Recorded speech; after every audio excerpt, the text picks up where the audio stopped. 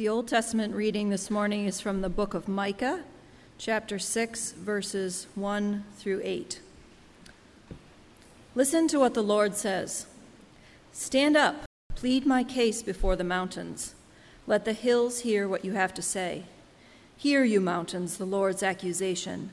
Listen, you everlasting foundations of the earth. For the Lord has a case against his people. He is lodging a charge against Israel. My people, what have I done to you? How have I burdened you? Answer me. I brought you up out of Egypt and redeemed you from the land of slavery. I sent Moses to lead you, also Aaron and Miriam. My people, remember what Balak, king of Moab, plotted, and what Balaam, son of Beor, answered. Remember your journey from Shittim to Gilgal, that you may know the righteous acts of the Lord. With what shall I come before the Lord and bow down before the exalted God? Shall I come before him with burnt offerings, with calves a year old? Will the Lord be pleased with thousands of rams, with 10,000 rivers of olive oil? Shall I offer my firstborn for my transgression, the fruit of my body for the sin of my soul? He has shown you, O mortal, what is good. And what does the Lord require of you? To act justly and to love mercy and to walk humbly with your God. This is the word of the Lord.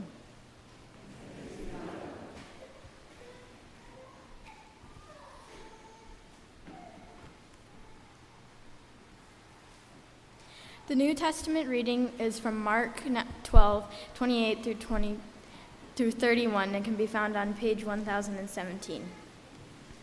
One of the teachers of the law came and heard them debating. Noticing that Jesus had given them a good answer, he asked him, "Of all the commandments, which one is the most important?" "The most important one," answered Jesus, "is this: Hear, O Israel, the Lord our God, the Lord is one.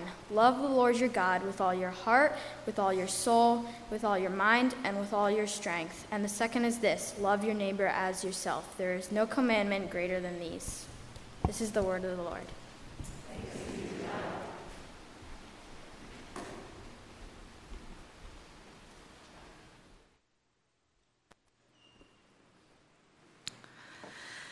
Good morning, everyone.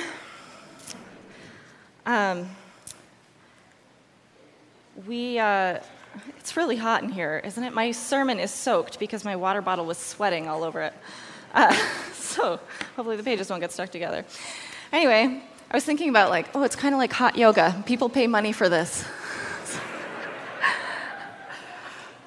We're just here to help you with your health. Okay, anyway, we are continuing on in our People of the Book series, a year-ish through the Bible, and we're into Micah today.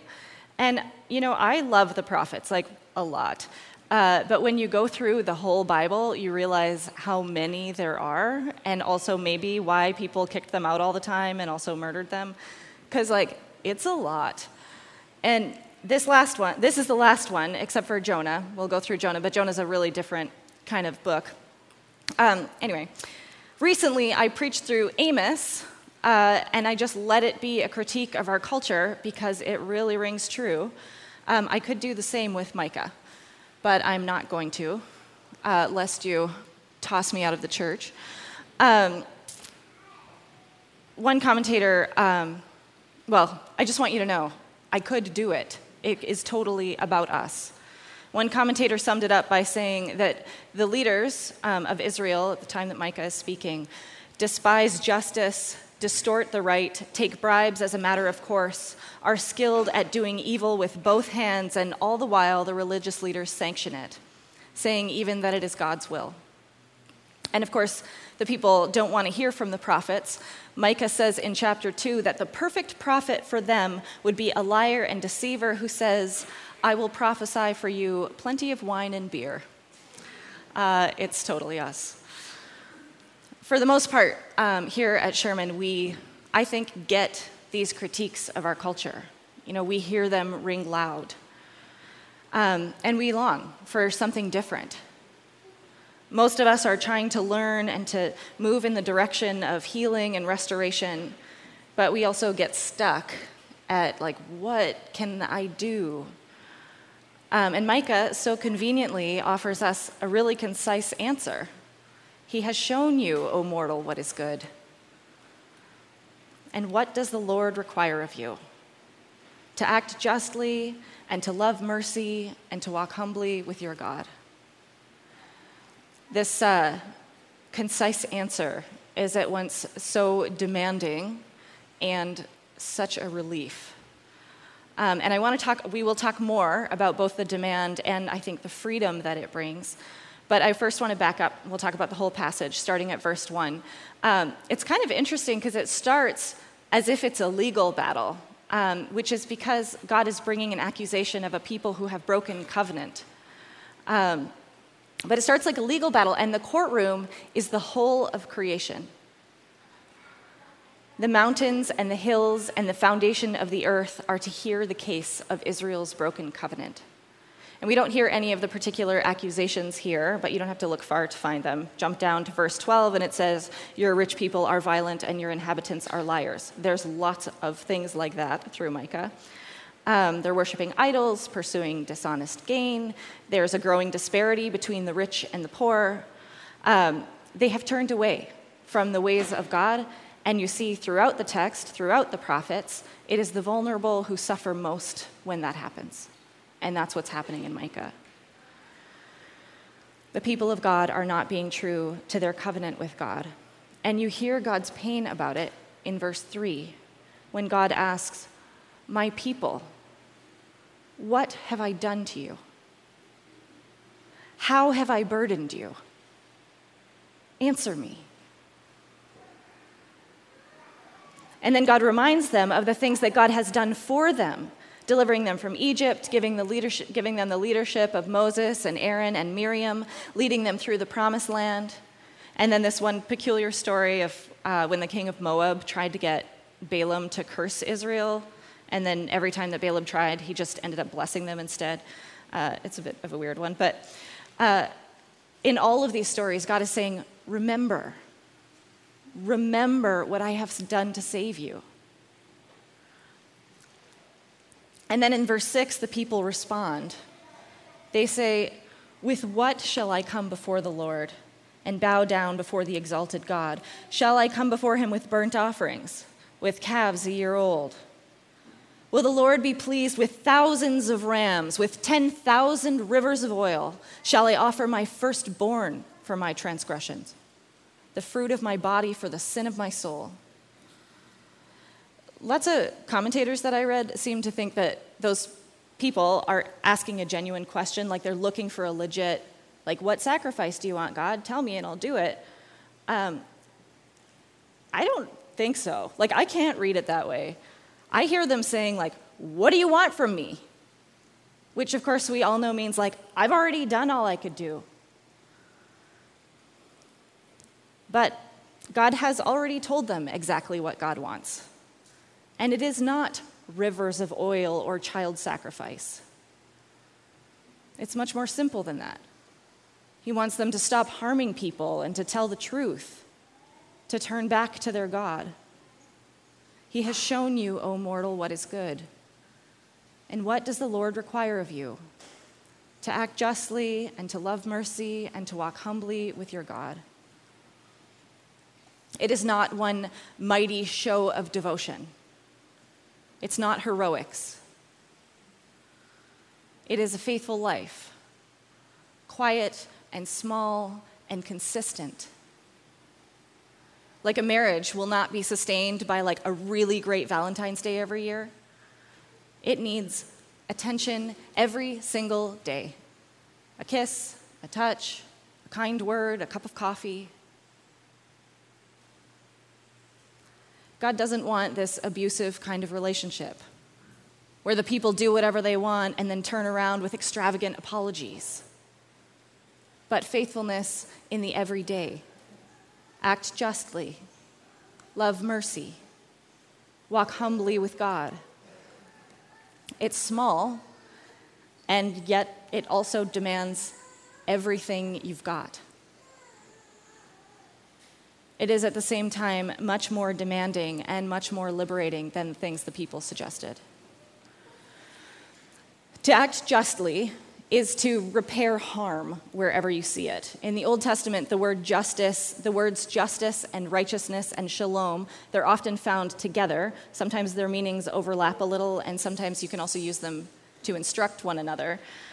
Shalom, we talk about a lot, is that pervasive peace and well-being that comes when everything is as it should be. Everything in its place, every relationship whole, everything acting as it should. Righteousness is the kind of behavior that produces shalom. It's honesty and generosity. It's trust in God. But whenever there is a privation of righteousness, so like righteousness is here, it produces shalom, whenever we kind of dip below the line, justice works to bring it back up. Justice isn't so much about assigning blame and punishments as it is about making things right again, bringing us back to righteousness and shalom. So it is an individual making things right. You know, you steal something, you give it back. You apologize. You confess your sin. It's about you making things right. And it is also about that more collective social justice. When things have gone wrong in our society, we work to make them right. When someone is being hurt by society, we work to make them right. To act justly is to act in line with righteousness and shalom and to repair harm wherever you see it. To love mercy, I think, is actually a really tough one. It's the kind of thing that we really like as an idea, or like when other people do it, it's really lovely, but when it's asked of us, it's really tough. The word behind mercy is hesed, and it's not like, it doesn't have a very clear English translation. If you want, we've been watching those Bible Project videos, you can watch, they have one on this word, so you can watch that. Mercy is a pretty good translation, but so is kindness, so is steadfast love. Hesed is a tenacious love that is generous. It is a love that puts up with a lot and sticks around, that gives of itself, and that depends much more on the character of the lover than it does on the behavior of those who are being loved. It is a love that won't leave you, even, say, if you break covenant.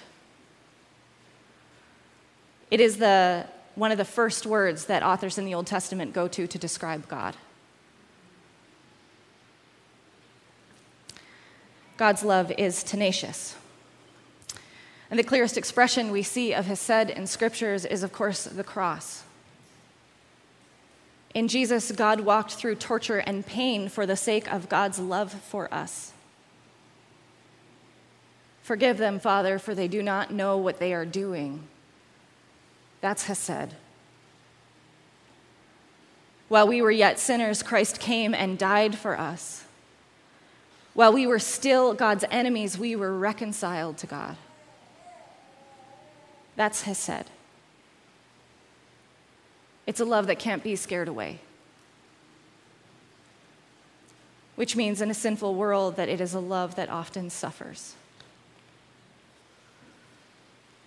And I think that when we're doing our best to act justly, it is extra hard to love mercy. When you're really focused on like doing what's right and making sure that nobody's doing what's wrong, it becomes really easy to want to bring the hammer down on those people who aren't doing it right, and on ourselves when we fail. It is so tempting to hate the people who are not acting justly. It's so tempting to be exacting with one another and with ourselves in what we say and what we do. And I think being able to hold these two alongside one another, to act justly and to love mercy, it requires the third one, which is the hardest one, I think, but also the most freeing one, to walk humbly with our God. What's curious about the people's suggestions of like the sacrifices they could offer is that they escalate really quickly to become entirely ridiculous. Like it starts with just burnt offerings, which like they could do that. God said you should do that. But then it's 1,000 rams and 10,000 rivers of oil. Like, I don't even have one river of oil. What they're suggesting is beyond their limits, right? They can't do it. And I wonder if that's part of the problem, actually, and maybe why Micah refers to them in verse 6 as mortals. The word behind that is Adam. It's like humanity. But we know from Genesis 1 that Adam is made from the Adamah, from the dirt. He's saying dirt people, earthlings, mortals. Micah kind of brings them back down to reality. Look, humans, mortals, dirt people, no, rivers of oil are not required. And you can't even do that. God wants everything you have, but absolutely nothing more than that. And that's why I think this verse is such a relief. God wants everything you have, but nothing more. And we are so often trying to do more. But we are mortals, creatures like the animals. We've been given a role, a calling that is above other creatures, in some way, you could say, to care for them, to tend the creation. And we bear the image of God, which makes us distinct, but we are still creatures. I was reading Dave Warner's book this week about creation care, or kind of debating what word you should use to talk about it, which makes it hard to talk about it, like earthkeeping. Anyway, I came to Amina Bradford's chapter, and lots of you know Amina because she attended here for a while. It's a great chapter. Anyway, she talks about how we understand the fall. Amina says that, we often think of the fall like Adam and Eve ate the apple because they could not control their animal desires. Like it was lust and appetite, and that's why they ate the apple. They failed to rise above their animal instincts. But that's actually not it. The text points in the opposite direction. It wasn't that Adam and Eve were too much like the animals. They sinned because they tried to rise above their creatureliness. The serpent tempts Eve by saying, if you eat from that tree, you will know good and evil, and you will be like God. They tried to get around their need for God. That's the sin. And ever since, we have been plagued with this belief that maybe we are actually like God. Maybe somehow we should be able to control everything and to do everything and to know everything and fix everything. But that's just not who we are. And sometimes our attempts to be like God are hard to spot in and of ourselves, but I am 100% certain that if you look around in there, you'll find it. I see it in myself and my propensity to worry. Sometimes I notice that if I try to stop worrying about a thing, that I feel almost guilty. As if, do I think that my worry is actually affecting some change somewhere? That's kind of crazy thinking, right? I do not have superpowers. My worry does nothing. Amen.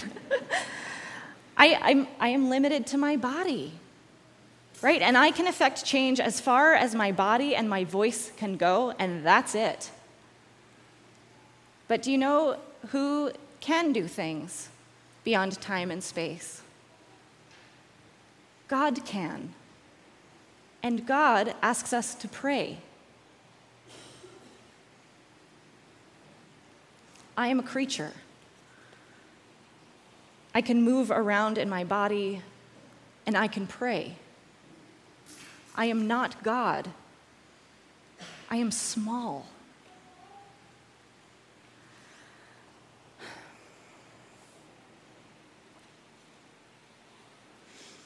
I also see it in the ways I try and control other people, or in the level of anger I get through like moral and political disagreements.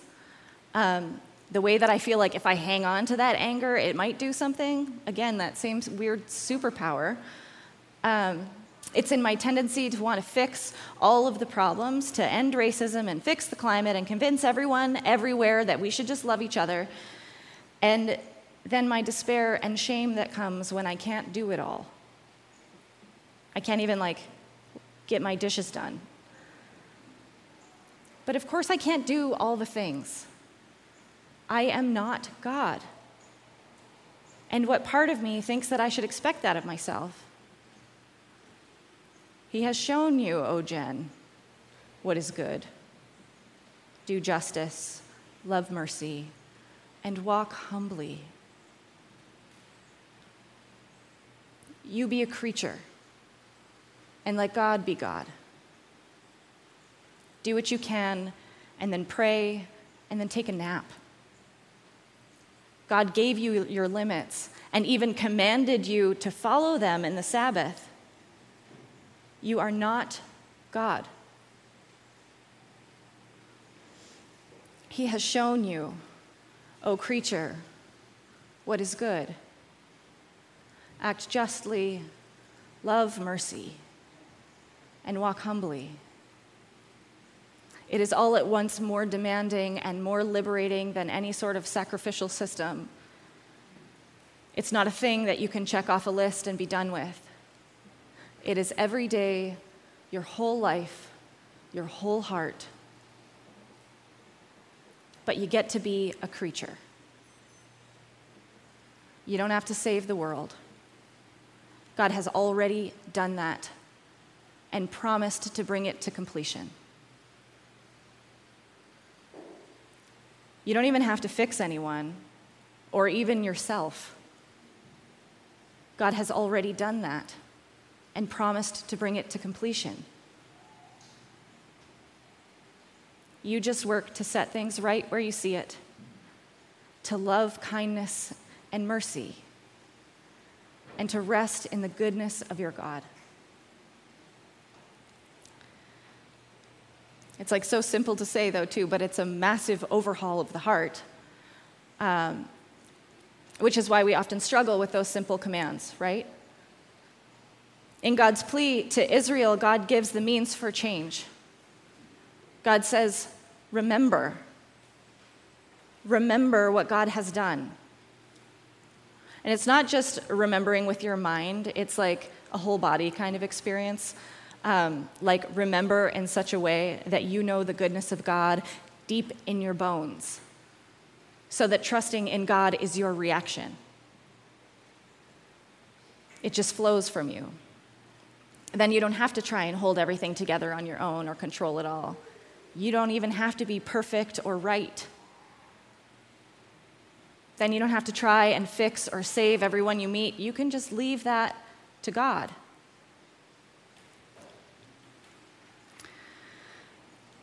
I'd like you to talk about this today. What are the kindnesses of God that help you to remember? Maybe if you go to the potluck, that'd be a good question to ask. I think it's kind of silly that as Christians, maybe this isn't true everywhere. It's true for me. It's hard to share these things without feeling sort of embarrassed about it. But when we hear these things from other people, it is so encouraging and nourishing. So I would encourage you to ask the question, or be the first to share, or whatever the vulnerable thing is. Have courage. And I'll go first. For me right now, remembering the goodness of God is remembering God's command to forgive. And some of you have heard me talk about this, but I have a spiritual director who recently directed me to forgive someone. It's none of you. Don't be nervous. But she said that my spiritual director said that she thought I needed to do this work because it was impacting me, even though I wasn't really seeing this person. It was coming out in different ways.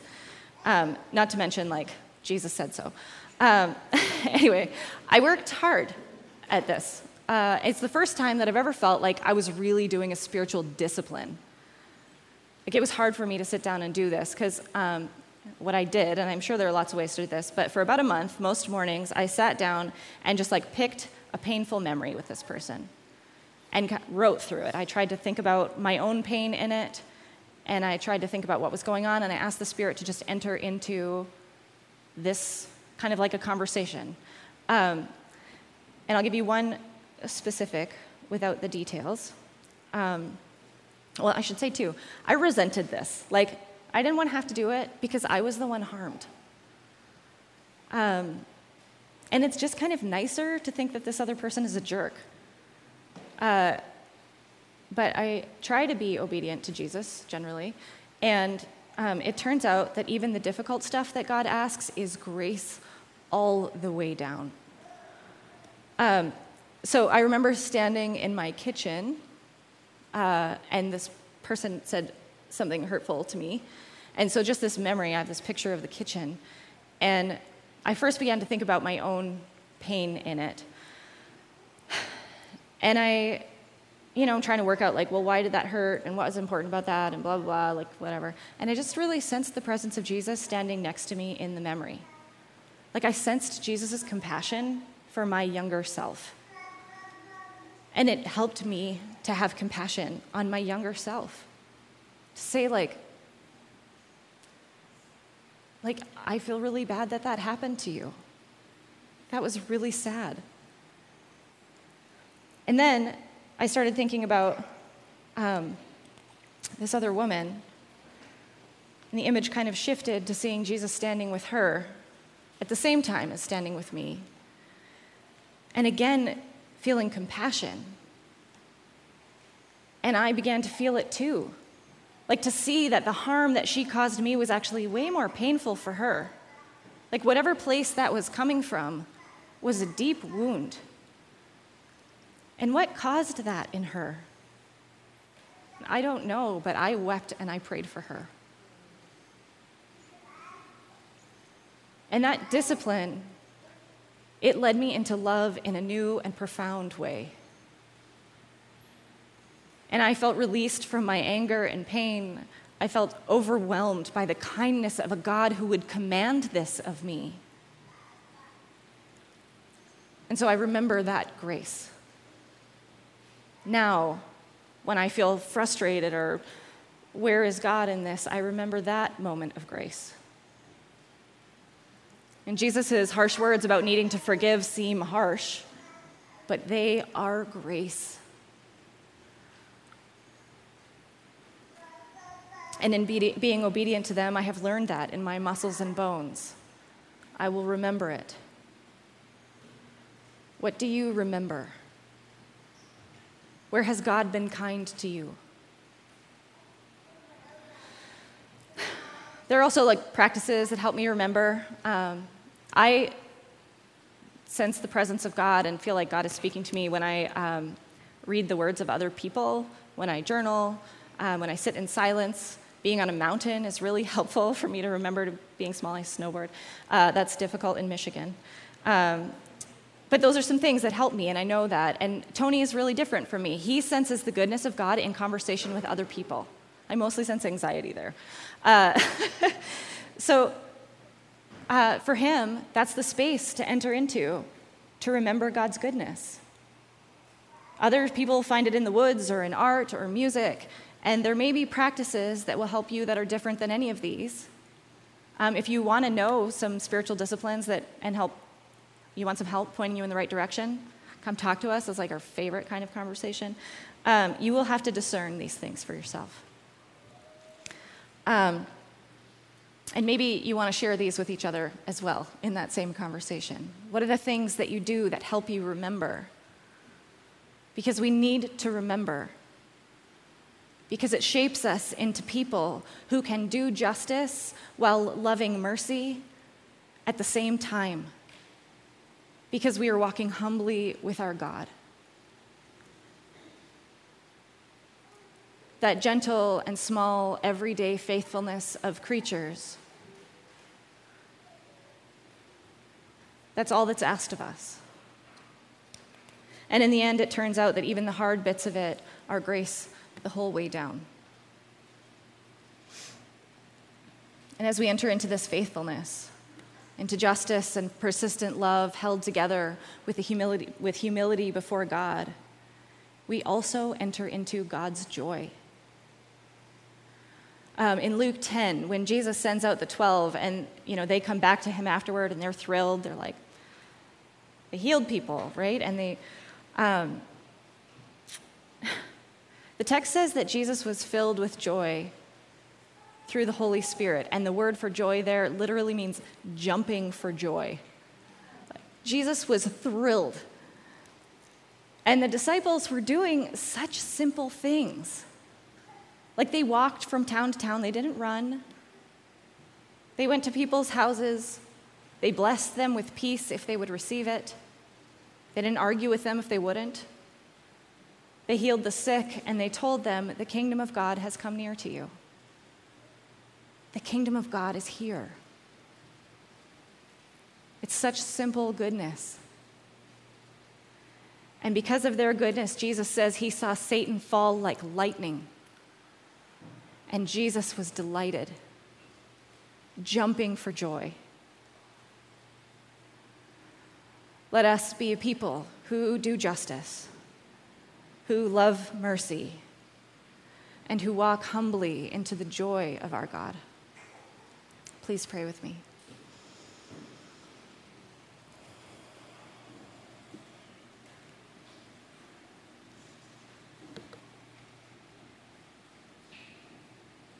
Lord, thank you that we get to be your creatures. We get to be cared for by you. And that we don't have to do more than that or be everything or solve all the things because we can trust in you. Lord, I pray that you would teach us what it means to be your creatures. And also that you would help us to remember your kindness, that it would sink deep into us,